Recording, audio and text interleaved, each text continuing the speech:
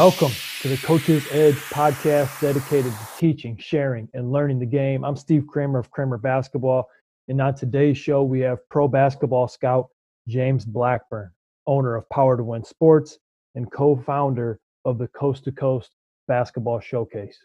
And in this episode, he gives great insight in how he looks at players and their ability to translate to be successful in the international game. He talks about a lot of the differences between the game in the States and overseas.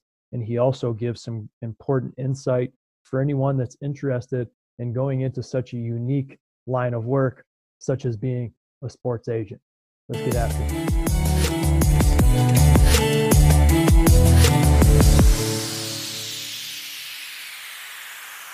Mr. James Blackburn, excited to have you on the podcast this morning. I know you have a lot of international basketball experience that we're really looking forward to hearing. How are you doing this morning?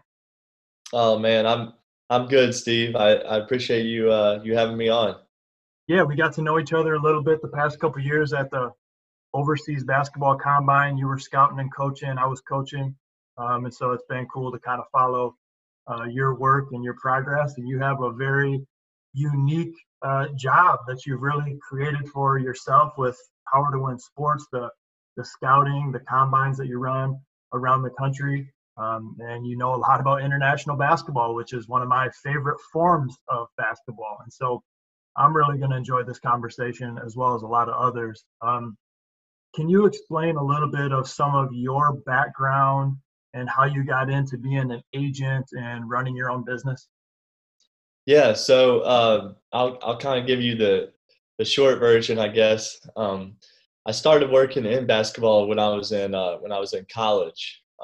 Went to a small D2 school, but started actually doing some scouting work for a company here locally in Winston-Salem called Basketball Elite at the time, and that kind of started just scouting high school players, and it was something I enjoyed doing. I'd always been a basketball guy my whole life, always played, and knew I wanted to have a job in basketball.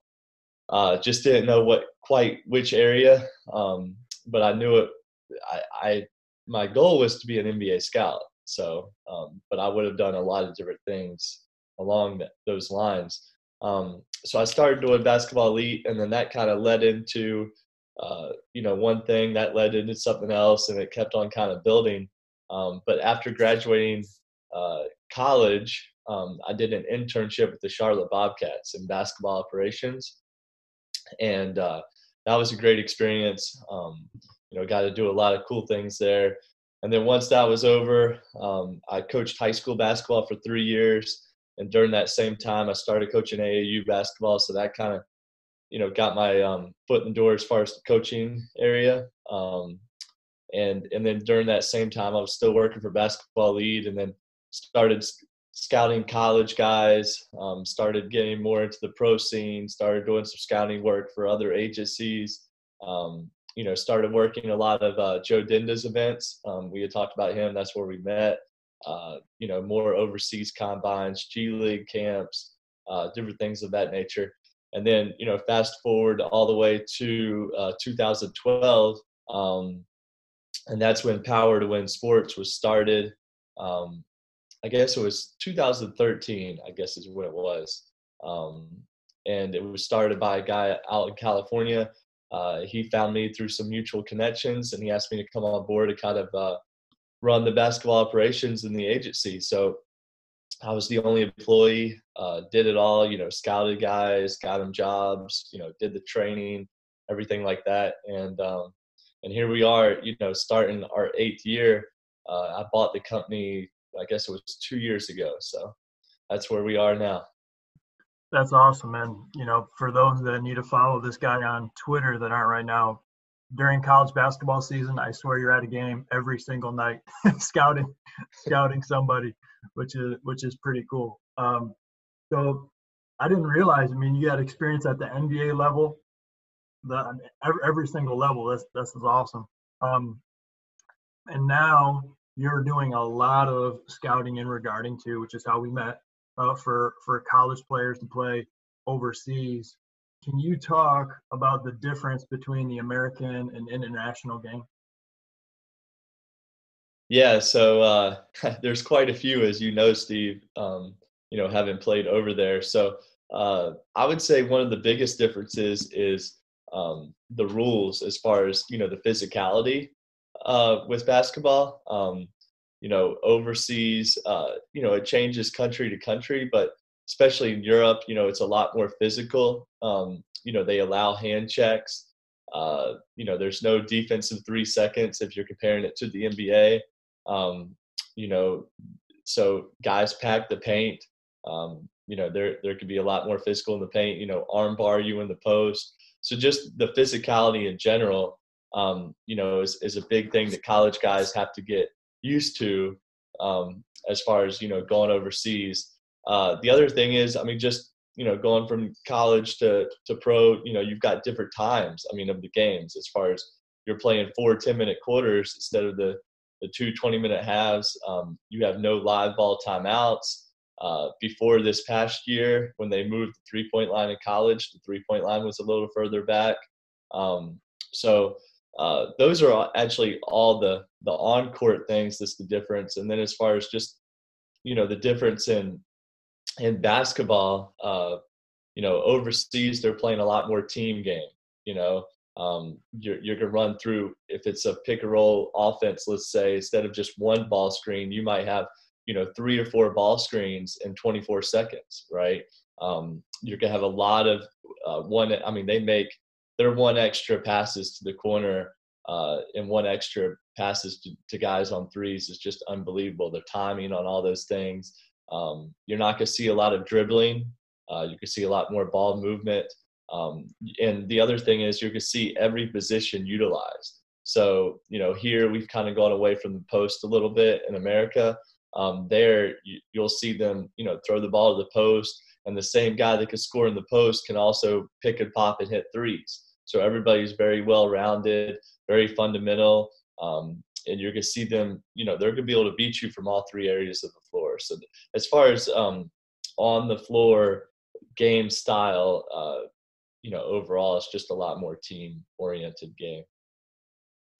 Yeah, I agree. I mean, the things that you mentioned are spot on.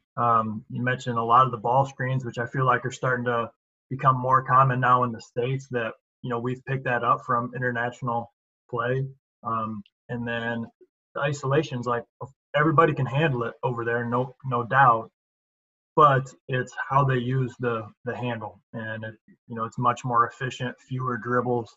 You mentioned the 1 extra pass. And then I know for me, when I was playing in college, we still had a 35-second shot clock. So even going from 35 down to 24, that was a big difference for me to just get that internal clock in my head of saying, okay, we only got 24 seconds to get. So the pace of the game automatically speeds up, when you take, the shot clock down and more possessions going.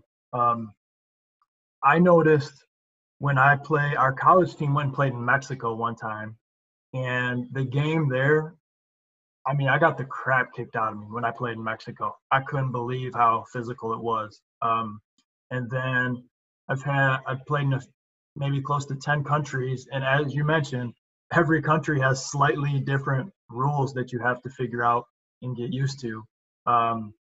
When I was playing in Germany, I noticed a lot of hand check, but if you bodied somebody, automatic foul.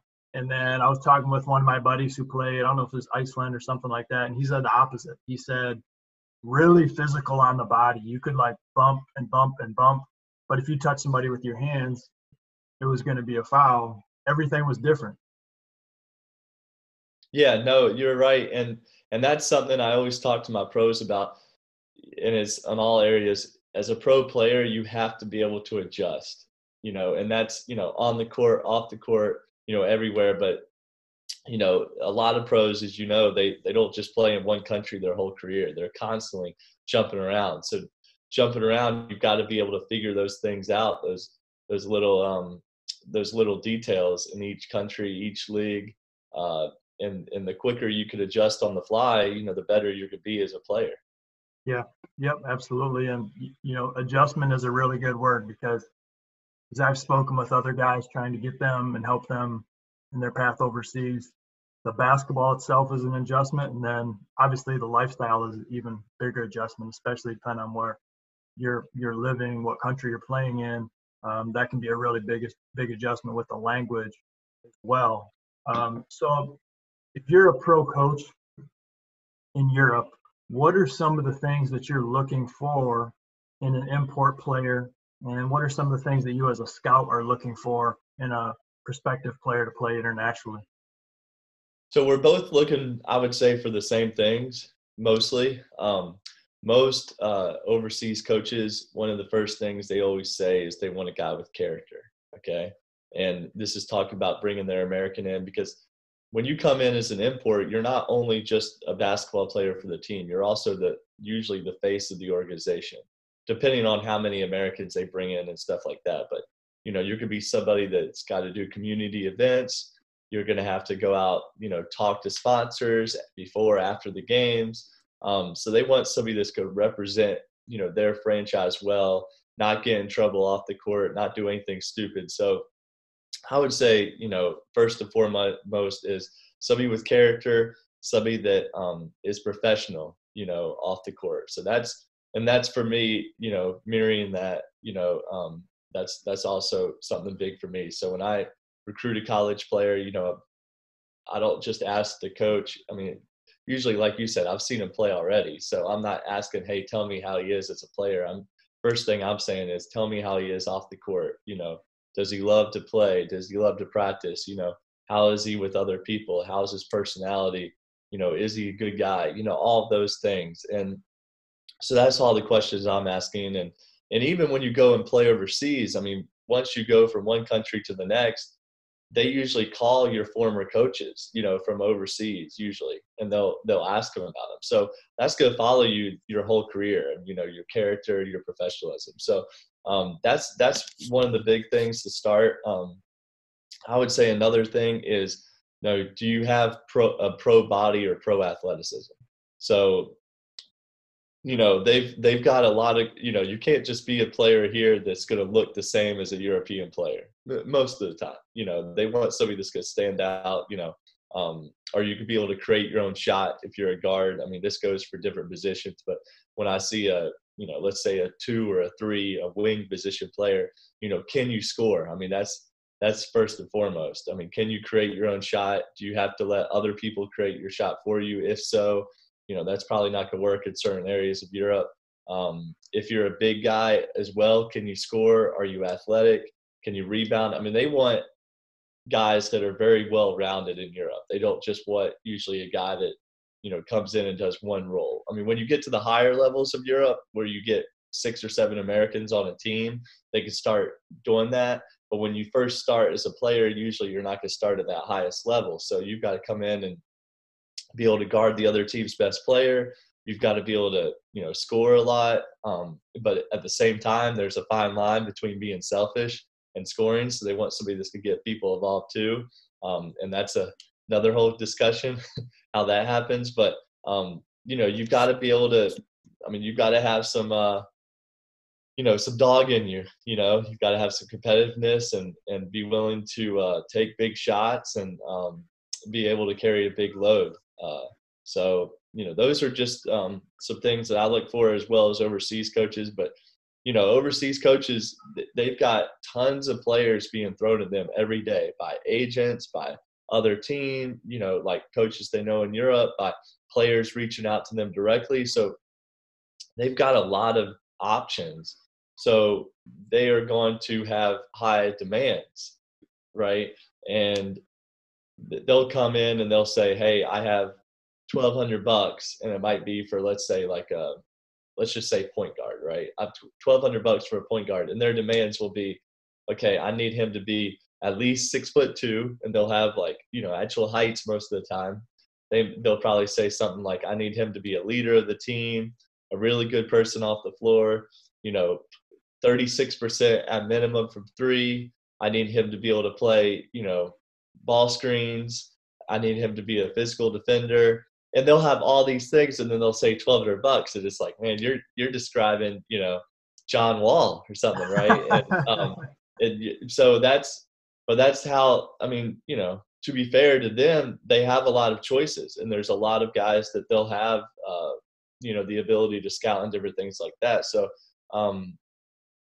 they're big on point guards being able to make decisions off the ball screen. So if you're a player in college and you play a lot off the ball, but you're a point guard size and you don't have, you haven't been doing a lot of reads on ball screens, that's could be a big adjustment for you, because you've got to be able to, I mean, like we already said, they're heavy ball screen offense.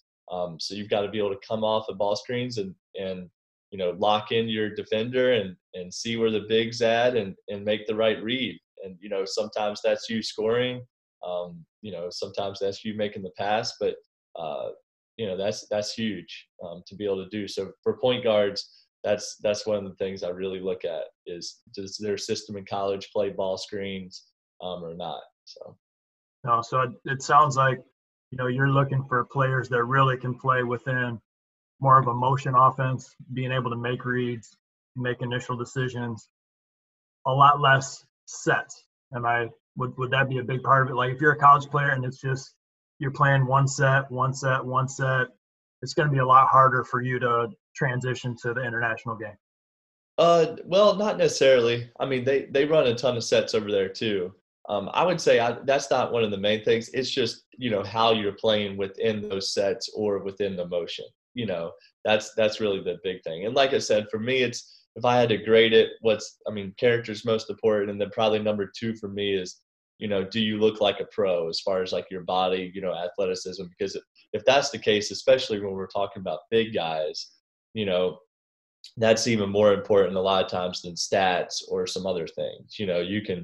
You can improve in a lot of areas if you already have that build and pro size, pro length, pro athleticism. Like I said, when we're talking about bigs, 4s and 5s. And then, when you get further down, it's, can you score? How do you do different things? What's your skill set like? And because some guys can't help, what kind of system they play in, but there are certain systems, yes, that do translate better overseas, and some coaches that teach more of a European style. But yeah, I mean, you've got to have a high IQ, especially for certain countries. I mean, we're talking Germany. You've got to have a higher IQ, I would say, to play in Germany than maybe another country over here, right? So, are you able to pick up, because they do play a lot of sets, like let's say you're just used to a dribble drive motion in the U.S., right? I would say that probably doesn't bode as well, in a lot of countries in Europe, because dribble drive, usually you don't do a lot of ball screens. You're not doing a lot of sets. But, over there you are doing a lot of sets that are more fluid, where it's not a set where it's just one ball screen and he comes off and then there's a down screen, right? It's, a pin down into a, dribble handoff into a pistol action. They're doing all kinds of things on both sides, and it's beautiful basketball, as you know. I mean, it looks really good. So. Yeah, it is. You definitely have to have a high basketball IQ. You're 100% right. I know a handful of players that went over there and they could play. Like if you just were running an open gym or running 5s in a pro-am, something like that, they were going to be really, really good. But then you threw them into a game where you have all the other team is scouted. You're expected to know their plays, obviously execute all your plays and the different reads. And, they really struggle. And, you wouldn't necessarily think that from just seeing them play in an open run or something like that. You definitely have to have the IQ, the decision-making skills to go along with it. So with that said, if you're obviously as a college coach, you want to win with the players that you have. That's your main focus as a college basketball coach. Otherwise, you're going to get fired if you keep losing, right? But if you're trying to help your players play at the next level, and if that means internationally, what are some things that college coaches can do to improve their players and get them better, improve their chance to play overseas? Okay, so one of the big things is, I think, to be honest with them. So, like, especially if you have somebody on your staff, or if you know somebody that could come in and tell them, hey, this is what really happens overseas or in professional basketball, or maybe somebody on your staff that's already played over there, semi-recently.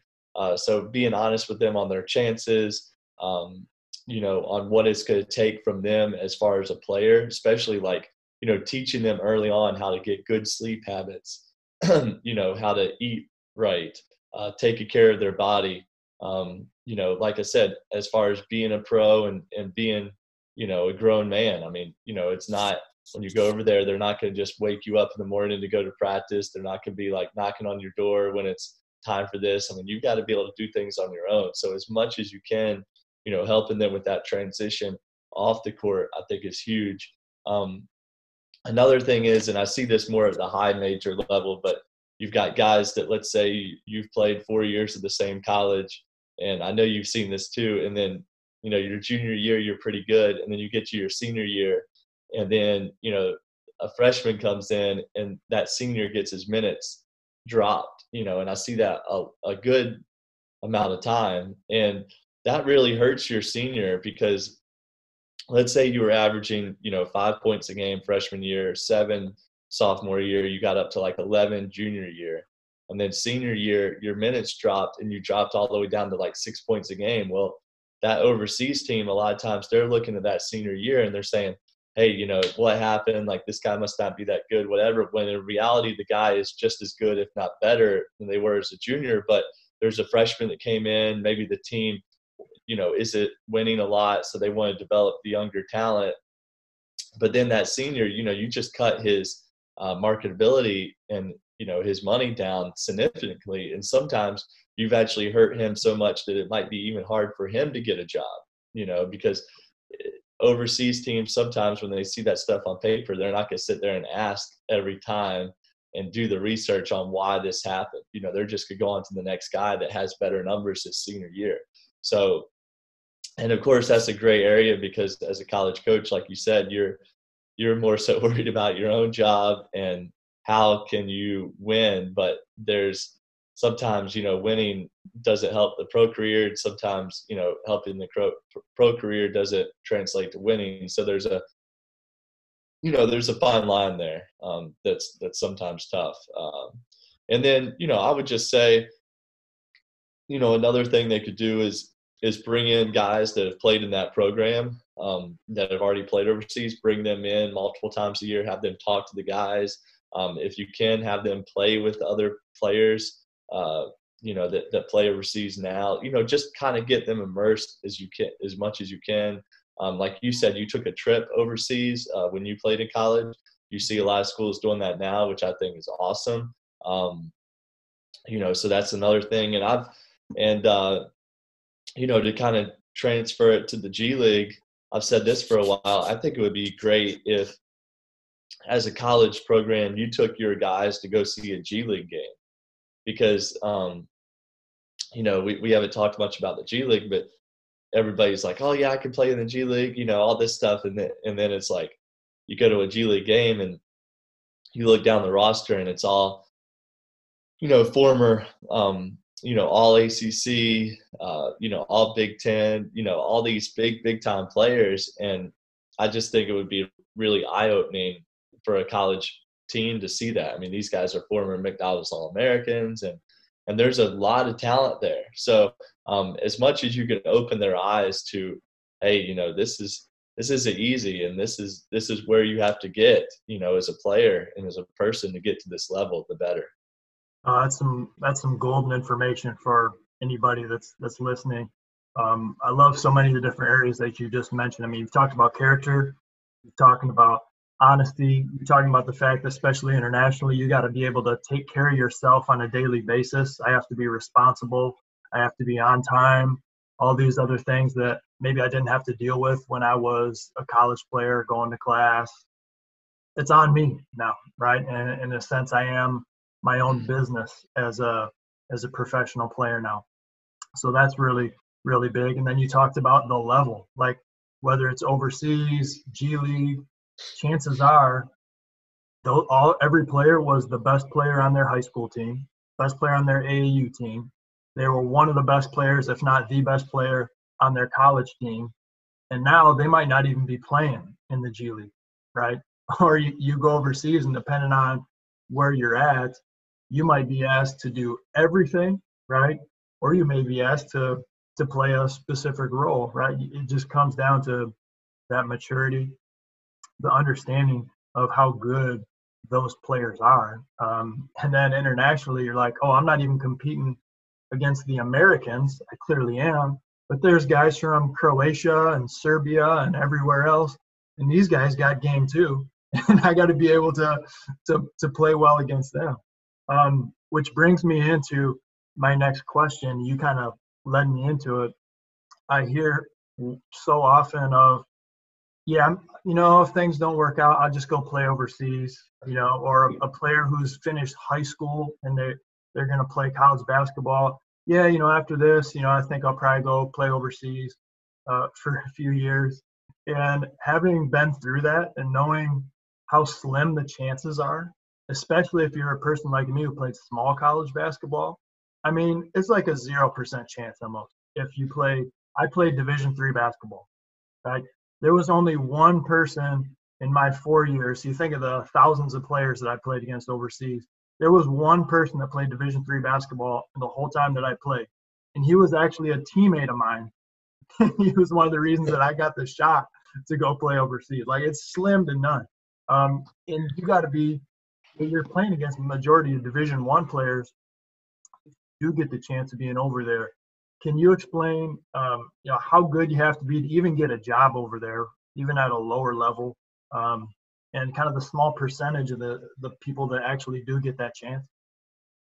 Yeah, I mean, you said it. I mean, I tell guys all the time it's not easy, and I don't know if they realize quite what I'm saying. I mean, it's like sometimes people ask if I can play in the NBA, and I always joke. I'm like, if you tell everybody no that you're not going to play in the NBA, you're going to be the most right, scout there is, because you could be right 99% of the time, Mm-hmm. right?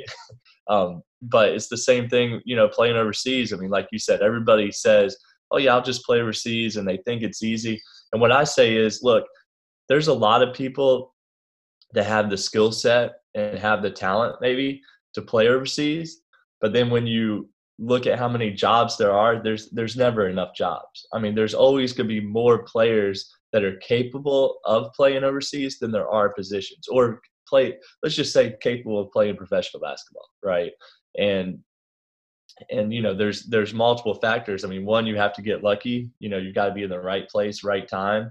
Having the right agent helps. What's your bio? I mean, we haven't talked about that yet, but did you play college ball? Which level did you play at? When you played, what was your stats like? What position are you? I mean, guards are a dime a dozen. If you're big, you got a better shot. That's just the way it is. So all of those things are factors, in playing professionally. I mean, it's like you've just got to look at the numbers. Like, let's just take Division I, for instance. I mean, there's 355 plus Division I schools. Well, every one of those schools, let's say they have 3 seniors. You're talking about over 1,000 Division I seniors entering the market every year. Okay. Well, then you've got, let's just, for sake of argument, just say 1,000 D2 seniors and 1,000 D3. Well, that's 3,000 seniors. We haven't talked about NAIA yet. So let's just say another 1,000, which there may be more. So that's 4,000 players, Steve, that are entering the job market each year, new rookies. Well, then you've got all the players still over there. There's not 4,000 that are trying to quit playing. No. That's the thing. I mean, there's not many players year to year that want to retire. I mean, guys want to play until they're, essentially till they can't walk, right? It's fun playing professional basketball. So each year then those rookies have to push out a guy that's already played. and you're taking another grown man's job. So there's a lot of factors there, and there's, like you said, there's not 4,000 players that want to retire. There's not that many positions anyway. So guys really have to do a lot of different things to kind of set themselves apart, to get a leg up, and just to get in. I mean, money should be the last thing as far as importance. It's all about just getting in. I mean, there's guys that play in the ACC Power Fives, they're taking under $1,000, to play, a month. So if you're a guy, let's say from a low major college, or let's say a Division II school, and you're saying, oh no, I'm not going to take that job, it's not enough money. Well, that's fine. There's 10,000 other players that will gladly, take that spot. And I mean, you're a testament. I mean, being able to go from Division III to playing, overseas, even for 1 year, but 10 plus years like yourself. I mean, that's huge. I mean, I rep two Division III players, and one of them, has an international passport, and he plays in Israel. The other, he doesn't, but he's grinded it out, and it's a testament to his hard work and where he's been able to go. But each level kind of has a stigma. I mean, overseas teams, they don't know individual schools as much. They just see tags. So like they see the Division I tag. Okay, he's Division I. And as soon as they see that Division II tag, they automatically think he's not as good as that D1 player. And then they see that D3 tag and they're like, okay, well, he must not be good. He's Division III. So, I try to explain that to guys like, okay, hey, you may be really good. You may be playing, let's say NAIA, and I could see like you're a Division I talent. Like you should be at a Division I school, but the overseas team, yeah, they'll see your highlight and stuff, but the first thing they'll see is NAIA, and those are very hard things to overcome. And, the guys that play at those lower levels, they might have to do more. A good friend of mine, Chris Ekstrand, he's on the PIT, the Portsmouth Invitational Committee. He has a great quote that I'm always copying. And he says, some guys have to keep proving over and over that they can play, and other guys have to keep proving over and over that they can't play. What that means is, you could be this high major player that was heavily recruited, McDonald's All-American, but maybe you haven't gotten a lot better, and you keep getting shots after shots. Like, okay, you get invited you may get drafted, then you don't pan out, then another team takes you, you don't pan out, then you get a job overseas because you have the resume of getting drafted even though you're not that great, you don't pan out, and you have to keep proving to teams that you're not that good, but you get tons of shots. Then you've got the other guy that went undrafted, he may have to grind his way up through camps, and then he keeps proving over and over that he can play, and then he gets the job, and then just to get his second job, he has to keep proving over and over that he can play. So, I mean, that's just the kind of the nature of the beast and the nature of the business that we're in, You sound like there's a bunch of players that are coming into my mind as you went through that on both ends of the spectrum. And absolutely right. I know I played Division III, and we had one of the best teams in the country.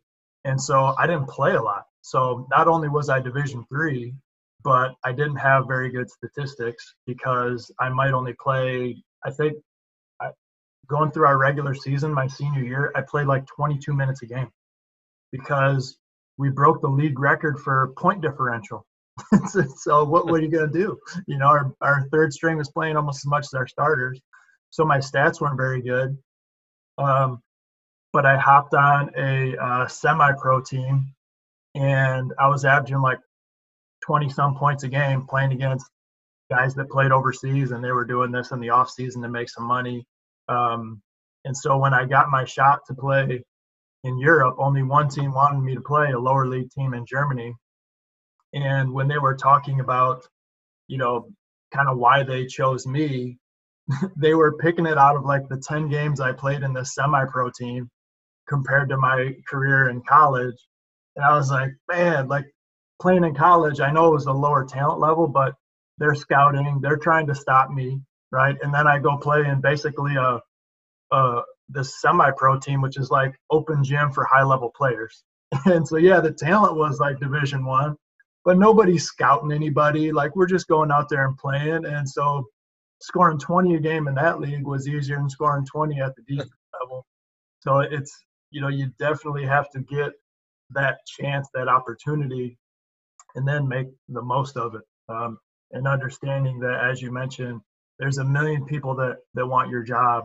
And so if you think, you're too good for that, well, somebody else will gladly take it. And then one of the biggest things that I think people don't understand about international basketball, if you could speak on it for a moment, is like everything's free over there when you're playing. So, if the job's $1,200, it's like, yeah, it's $1,200, but I have zero expenses, right? I mean, that's huge. I didn't realize how much money I was making until I moved back to the States and got a regular job. And I was like, oh, I got to pay like rent. I got to pay electricity, heat, Wi-Fi. I got to pay for my food. I got to pay for my car insurance. I got to pay for a vehicle. Like, okay, this is thousands and thousands of dollars every month that I never had to worry about. Yeah, no, you're right. And I mean, all that stuff's usually covered in contracts. And then, not only that, like the cost of living is another thing that like doesn't come up much. But let's say you're in a country that's really cheap to live in. Not only then are you getting your apartment and your Wi-Fi and your health insurance and, a lot of times your meals and your car are paid for, but then shoot, when you do go out and spend money, stuff's really cheap. So there's now then again, you might end up in a country like Iceland or somewhere or Switzerland where the cost of living is incredibly high, but usually the contracts cover that. Like if let's say you're a player and you can earn, let's say in a cheaper country like $1,200, well then when you go and play in the more expensive country, they're not going to just pay you $1,200. Like obviously the cost, the salaries there are going to be higher to kind of weigh that. So yep, I know. I played 1 year in Slovakia, and it was, I mean, my wife and I together might have spent $300 in groceries a month, something like that. It was like, that was nice. Almost all the money was, just right into the bank account. What are some things that you've noticed that, I know you've touched on a little bit, but the international players do well that seem to be able to stick over there and actually have a career compared to just getting the chance to play for 1 or 2 years and then they wash out? That's a good question. Again, like the professionalism, comes back into play. I mean, a guy that, I mean, we've already touched on all the things you've got to do to be professional. But another thing is like, how well do you adapt or adjust like to that market or to that city, to that country? So they love guys to come in and like, essentially fall in love with where they are, right? And really embrace the culture. And, if you do all those things, you'll get the coaches, the GMs, the ownership will love you, and they'll say good things about you. They may even want you to come back. They may want, they'll say good things about you to the next team that ask about you. So that's one thing that you see, is kind of consistent. Obviously the big thing is, can you play? I mean, that's obvious. If you're not very good, they're not going to just most of the time keep giving you chances. That's when your career can end quick. So, like you've got to be able to do what they brought you to do there.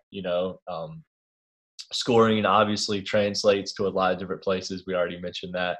Winning is huge. Like, so if you go over there and for the first couple of years, you're taking teams to the playoffs and you're in organizations that are finishing top of the league. I mean, winning matters a ton over there, especially like in places where you could get relegated to like the second or third divisions.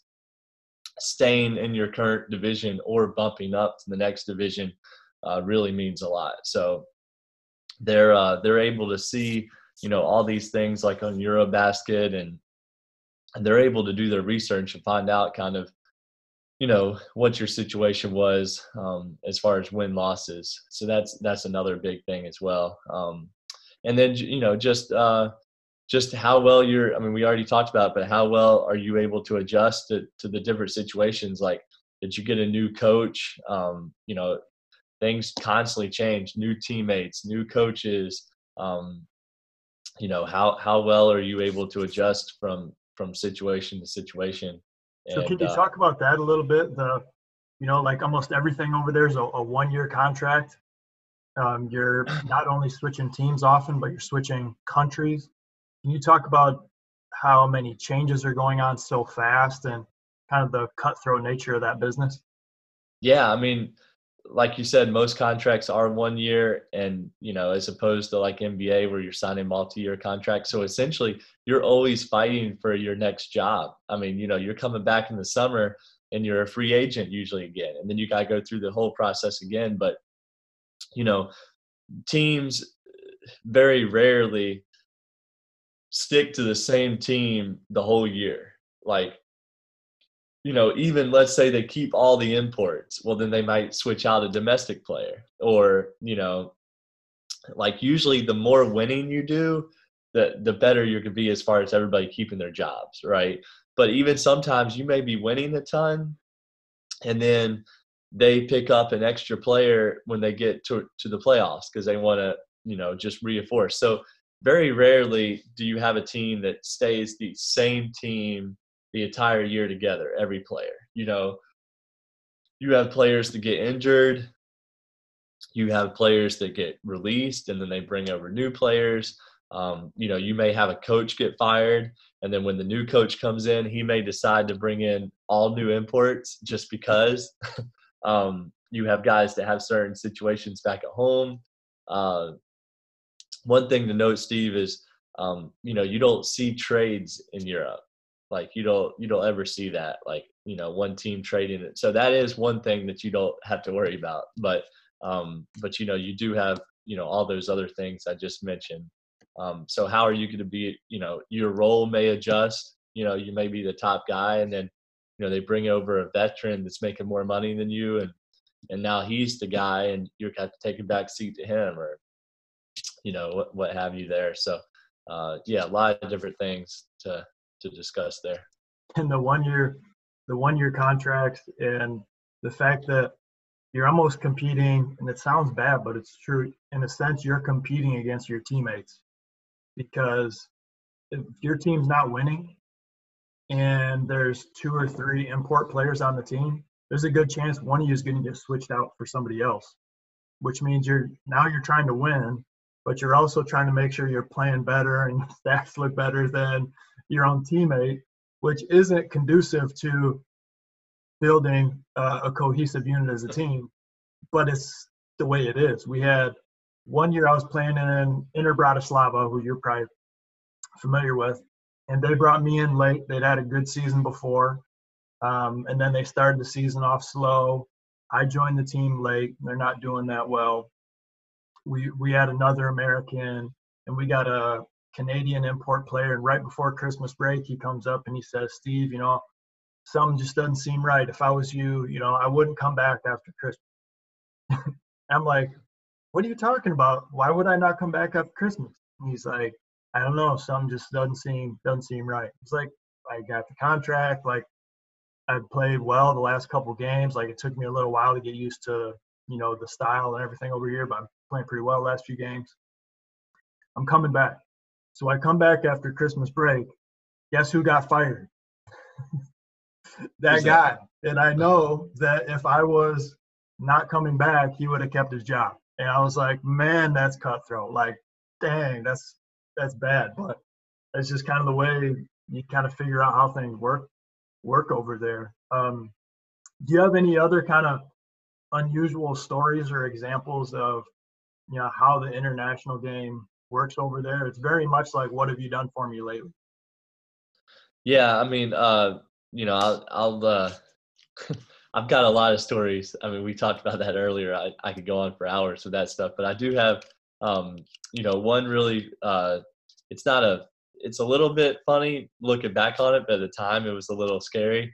So I'll tell you that. And then, I'll just mention real quick, you said, some other little tidbits. It is, what have you done for me lately? I mean, once you get into the pro game, the longer you play, they're not going to look back necessarily at your college stats as much. It could be, what have you done the last year? I mean, you could have been great, and kept moving up, and then had one bad year. And, depending on who you are, who your agent is, what position, all these other factors, but that one bad year, now you're not going to just be able to move up to the next level. I mean, you might have to, make a lateral move or even go down a league or, and they'll, the better player you are and the more experience behind you, if you have one bad year, they'll ask, okay, hey, what happened here? And usually it's something where, hey, the coach wasn't as good, or there's all kinds of factors there. But I'll tell you one funny story. This happened, I'd say, it's probably been 5 years ago, 6 years ago or so.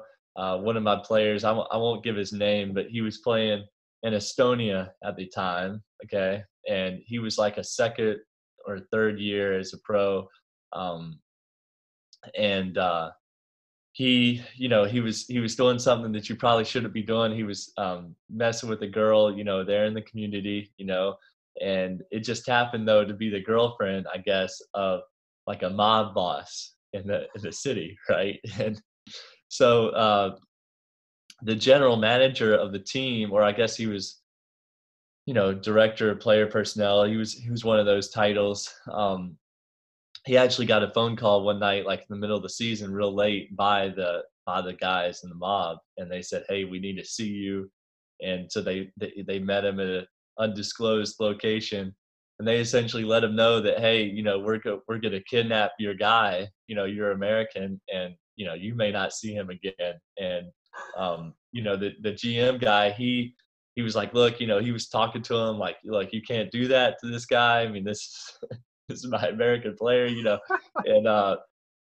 and they essentially said, well, let's fight over it. So like this GM had to fight the mob guys, and like he came into practice the next day with like a black eye, and the player was like, hey man, what happened? And then the GM was, just furious at the player for what happened. So that was funny afterwards, but at the time I was like, hey man, like, dude, you don't know like what could have happened there. So that was just a learning lesson for him, is, be very careful with that stuff. Yeah, as crazy as that story is, it does not surprise me one bit. Especially, I had that 1 year playing in more so Eastern Europe and Slovakia, and I'm like, yeah, that I can definitely see how some of that stuff would happen. Coach, what would be some advice that you give to someone who is interested in becoming a scout or an international coach? I mean, you have such a unique job, and you get to watch basketball. You get to talk to so many different coaches and players from all over the world. I mean, that's awesome. What advice would you give somebody who wants to do what you do? Network. Okay. Like, I mean, I know people have probably heard that before, but that's, the bottom line. That's one of the biggest things. Try to work as many events as possible. Even if you have to work for free. I mean, when I was in college, I was doing a lot of free stuff, volunteering, coaching at camps, being a scout, volunteering with that. Even if you have to call different places, I mean, camps, events, when it comes to teams with coaches, I mean, very rarely will somebody turn down somebody that's willing to just come and wants to learn, as far as, hey, I'll do scoreboard for the day, or, I'll shag balls for you, or, I'll do all these little things. And by doing that stuff, that can open up doors, as far as, one, getting experience on your resume, but then two, meeting people, being able to show them, hey, I'm willing to do the little things. And then, usually what happens is that, and I've seen this, and Steve, I know this is the way it is for you too. In basketball, usually when you're doing one thing, it always kind of becomes something else. Like, because you're doing this, then you meet this person, and then that person turns into this opportunity, and then that thing, they introduce you to somebody else, and it's just kind of this cool thing that happened. So I would Yeah, it say, sounds like, like how I started my basketball player development business right there.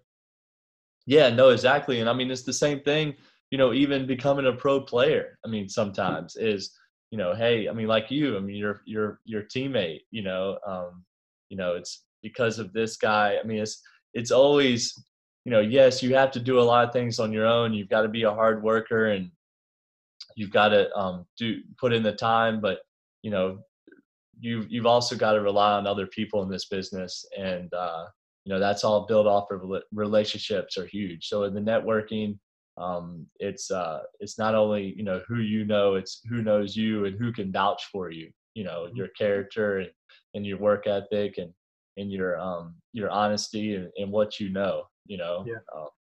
Yeah, I found that whether you're an individual as a team, like anything you want to be good at, it's going to be hard work. It's going to take time, and as much as you may have those characteristics, doesn't happen alone. Like there's other people that help you get certain opportunities, and you mentioned it with the networking. Like I'm looking at my notes right here.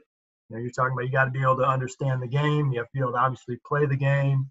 And you talk about the team game internationally, being able to make the good decisions. But you also mentioned character, honesty, networking, getting to know people. Those are all key characteristics in any area of life. Last thing, Coach, you run scouting exposure opportunities across the country. Would you share a little bit about those opportunities that you run in the U.S. and even I know you've done some overseas work as well every year? Yeah, it's called Coast to Coast International Basketball Showcase, and my business partner is George Nessman. He's a ex-college coach from California. He was a head coach in Division I ranks. Has a lot of years experience, and we launched it last year. We did 3 camps last year. We're doing a few this year. We did one in Las Vegas. We did California and North Carolina. And this year we're kind of expanding that out also to New York. Our camps right now, it's a little up in the air because of obviously with the virus. But right now we're still planning to go ahead with pretty much all of them. Vegas is a little bit in doubt, but one of the cool things we do at our camps is all of our coaches are active pro coaches from different levels. And then we encourage a lot of agencies to attend. So the exposure there is really big. We run, organized camps where, guys get filmed, guys get really coached hard. And at the end of the day, they get exposure. So obviously, there's a lot of good camps out there. And this year is going to be really vital for players, especially guys that maybe didn't get the opportunities that they would have gotten normally, with PIT. The Portsmouth got canceled. NBA Summer League's probably could get canceled at least in July. At best it gets pushed back a little bit, a couple more months. But this year with the virus is really going to be interesting. Is there's going to be less jobs, and the markets could kind of constrict a little bit with budgets being cut. So it's vital for players to be able to get, wherever they can this year, either whether that's semi-pro or low-level overseas or what have you. So, the guys could go to the website. It's Coast to Coast Basketball, and they can find stuff there. And, Coast to Coast is on Instagram, Twitter, and they could see a lot of good things. Last year, there was over 50 players that signed contracts from the 3 camps. So we had a ton of talent, and it was really successful. So it was good. That's awesome. And with the situation that we're in with COVID-19, I think some of your events are even more important than they were even before, as far as getting players the exposure and the eyes on them that are needed, because all these other things have been cut short, unfortunately. Coach, thanks for joining the podcast. Thanks for everything that you're doing. Keep up the great work. If you want to contact James Blackburn, I'll make sure that I put all that information where you can get a hold of him in the show notes. Thanks again, Coach, and get after it. Yeah, thanks, Steve, for having me, and keep up the great work.